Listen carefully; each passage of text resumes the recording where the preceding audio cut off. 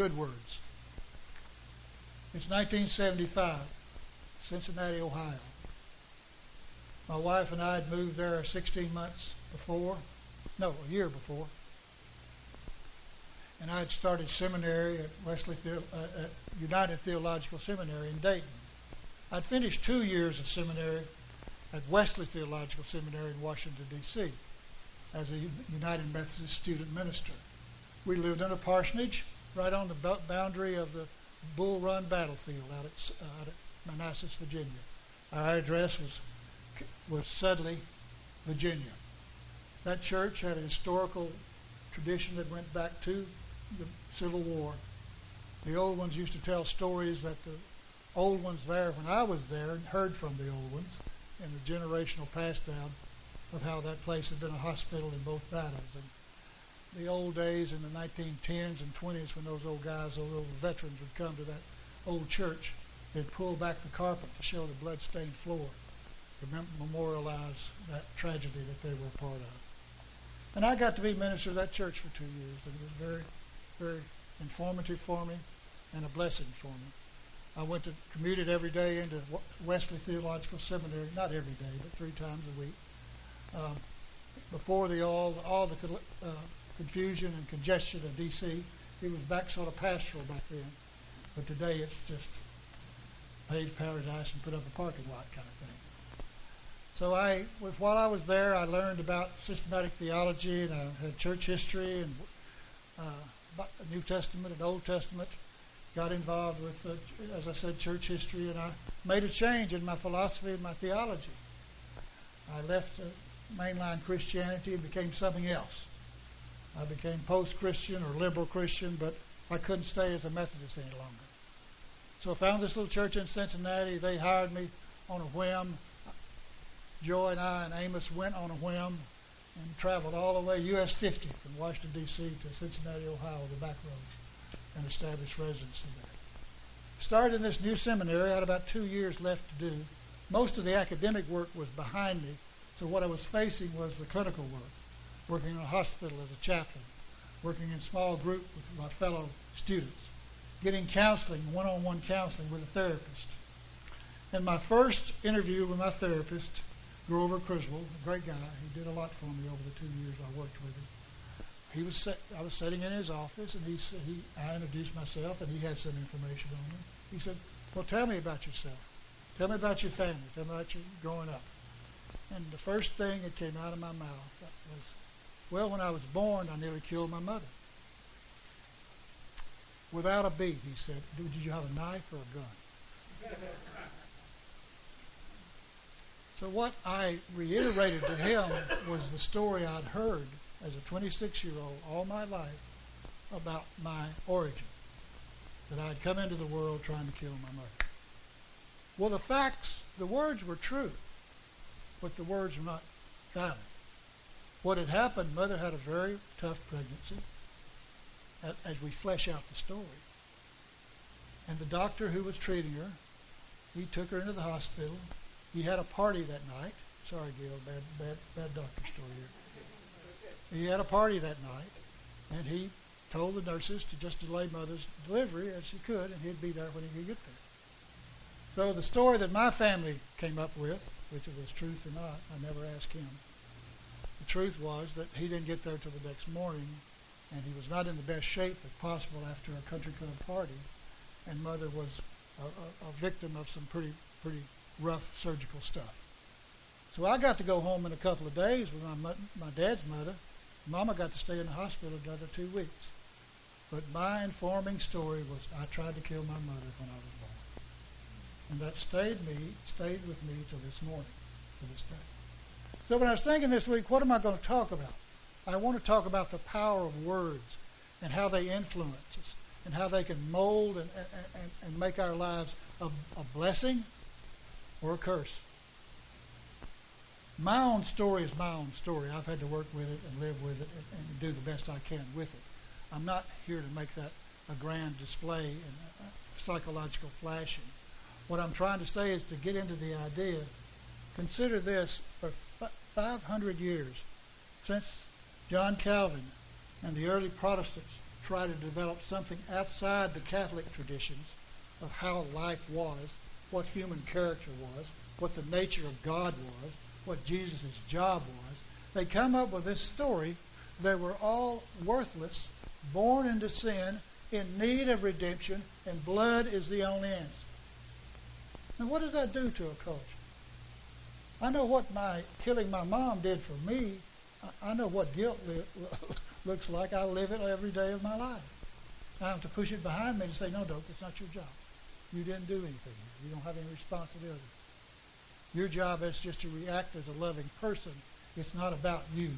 It's about something else that's going on in society. The power of words, finding the right words. We can describe a scene. We can tell our story. But the meanings we have behind those stories, Mother and Daddy were as loving as they possibly could be to me all my life. I never wanted for anything. Sometimes it was a no for a long time before I maybe had it. Or Daddy found out a way that I could earn it myself, like getting me my first job when I was 13 to make my own money, because he didn't have money for a teenage boy to be in high school and do things. He gave me a road to make it happen for myself. So I'm not saying that Mother's understanding of how she and I initially related had anything to do with how they treated me. I'm not saying that. But it's the wounding that she took from that experience of the pain she had to endure to have me that impacted her and made her a lesser person, and sure had to have me give a whole lot of homework for me to work on. So here we are in 2019. We're in a political world that's in chaos. There's not much certainty anymore. Before 2016, I think we had a false security about how things were. I think the transition in politics in 2016 and for the last 2 or 3 years have demonstrated to us to the core of our being, especially the people in this room, who are sensitive to social justice issues, are sensitive to concerns about peace and about justice and our general welfare, are aware that there's not much certain in this world, that one person or a few people can change the whole context of life to move it into a place of jeopardy and of danger very quickly. We should have known that, but we're living it now day in and day out more often than we want to be. Finding the right words. You and I are miracles of life, born into a creative world that through our actions and through our relationships we can make bright and beautiful and blessed. I'm standing here with someone else's heart in my chest. The technology that made all that possible has been going on for a long, long time. 200 years ago, if someone went to the doctor for some kind of problem, it's a good chance that some of the greatest doctors in America, Benjamin Rush being one of them, one of our great leaders and one of our teachers, the founders of church schools in America, was a Universalist. He's the one that got John Adams and Thomas Jefferson again after their breakup over politics. If we'd gone to Benjamin Rush, the great doctor in Philadelphia, whose portrait's on the American Philosophical Society's sealed society because he literally is considered the father of psychology, he would bleed us. He would put leeches on us and to get the bad humors out because that was the best technology they had at that time. 200 years later, Doak Mansfield gets a 32-year-old black woman's heart where she had died in surgery and not recovered from surgery for thyroid tumor. So what are you battling about, Doak? You're telling stories. I'm telling stories because the stories we tell one another matter. And the story that we in this country have to deal with is let me get this right. We are born into a story as human beings. Whether we say we're post-Christians, whether we say we're agnostics, whether we say we're atheists, whether we say we're humanists, whether we say we're Christians, I don't care what you say you are. The culture that you're born into has a mindset, has a soulful understanding of what humanity is about. And the given in our nature is it's flawed. There's a problem. We can't work it out by ourselves. I don't think that's true. I think that's a misinterpretation of life and of the great story that is ours. Matthew Fox says it's not about the original sin, it's about the original blessing. We are. Imagine that. We have muscles. We have the greatest tool in the world, the opposing thumb. We make language. We communicate. We create tools. We create metal urging. We create all that we need to replace a heart, to do the math, to do the chemistry, to do the... Finding the right words, finding the good words. The right words are we are blessed. The good words are we are blessed to bless. Our job is not to just accept this great discovery that we're okay and we're wonderful. It's to share it, expand it, give it back out to the world. And I've watched people in this congregation, I've watched people in every congregation I've serve much better, do much better ministry than I ever hoped to do, by their simple acts of humanity and compassion and kindness, because they got outside of their own stuff, and they reached out, and they were real and authentic to one to another and to people. Daddy died at 51, and I was in Cincinnati. I came home, I did his funeral, went through all that trauma, got back, had a meeting in Cincinnati with my two other ministerial colleagues we met every once in a while.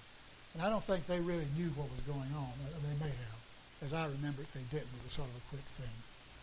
So I'm sitting in the lobby of St. John's Unitarian Church in Clifton over by the university. My two colleagues were there. David Sammons was the minister of that church. So we were sitting around, we had coffee and started talking. And I said, well, I just got back from Tennessee. My dad died last week and had to go down for the funeral. Without a moment, it was like an instantaneous reflex. Dave slapped me on my leg and said, shit, that's awful, dope. Best pastoral care I've ever had. It wasn't some explanation. He just smacked me. Damn, dope, that's shit. And that sort of woke me up and gave me the blessing I need. You are like that. We are like that when we're authentically ourselves. So I don't want to tell you what God said. I don't even want to tell you what Jesus said. I want you to know in your heart what you feel is the right words for our lives. It's a yes beyond a no. Divisions will not do anything but kill us. Solidarity will make us a healthy planet again someday as we move day in and day out in our small choices to do the best we can with the situation. Peg and I are both dealing with health issues, ours personal and in our larger family. And it's hard. It's hard because it's sort of a daily grind of this is how it's going to be. This is what's here. All of you in this room, many of you in this room know that. All of us in this room will. So what do we do? What are the fine words? It's okay? No, I'm here. And life is good. And let's bless one another as we can from all that we do day in and day out. Thinking, feeling, expressing. I'm a Facebook junkie. And I got in a contest. Some of y'all are aware of this. I got a troll, and I know him. He's from my hometown. So he doesn't argue with me. He just calls me a dumbass. And see, the secret to it, that's the greatest hurt at all. Because he's gotten back to my weak spot, because I do maybe think I am a dumbass. So someone calling you out that way, he won't argue with me.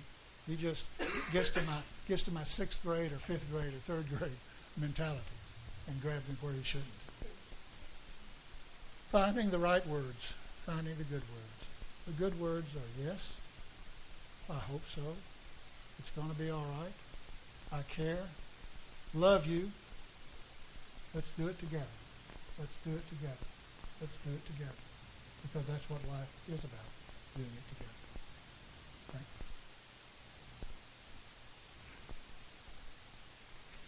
you. We can sing this song.